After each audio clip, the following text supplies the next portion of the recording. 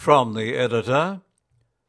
In this Easter edition of the Far East, there are several stories that give us an insight into the diverse works of Columban priests, sisters, and lay missionaries. Some of the stories feature sadness, heartbreak, and workplace injustices, while others highlight the many positive faces of mission. In 2017, Father Gary Walker wrote in his director's column that Easter teaches us to have hope, to be resilient, to live fully, and most of all, to have a pure heart. You can read many fine examples of this message in the following articles.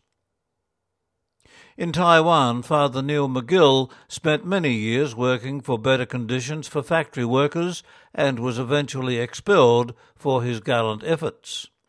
The Senate in the Philippines is working to lower the age of criminal liability from 15 to 12. Father Shay Cullen regularly visits young children in jail and reports on the appalling conditions. The Good Friday reflection invites us to stand by the cross of Jesus with his disciples. The author says that despite the pain of standing by the cross, it can be a powerful place to be.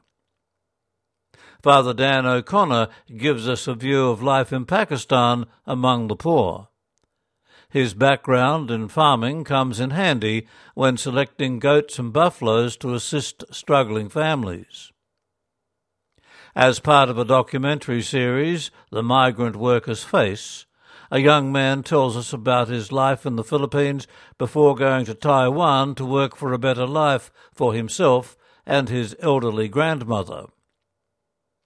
In the southern Philippines, Sister Kathleen Melia's mission is working with the indigenous people who have much to teach us about respecting and living lightly on the earth. Even though the summit between the US and North Korea did not generate a satisfactory mutual agreement, the South Korean Church hopes for further dialogue towards peace. In his column, Father Trevor Trotter writes about the power of the cross and the message that it brings. Hope turns to sorrow for a young couple who migrated from Bolivia to Chile with their young son Abigail. In the desert town of Alto Hospicio, the family is welcomed by the local church community, which becomes an important part of their lives. Having a relationship with the Christian faith was something that a young Korean Buddhist never imagined would happen. Now, working as a lay missionary at an HIV/AIDS centre, Matilda understands the challenges and prejudices that those suffering from the virus constantly face.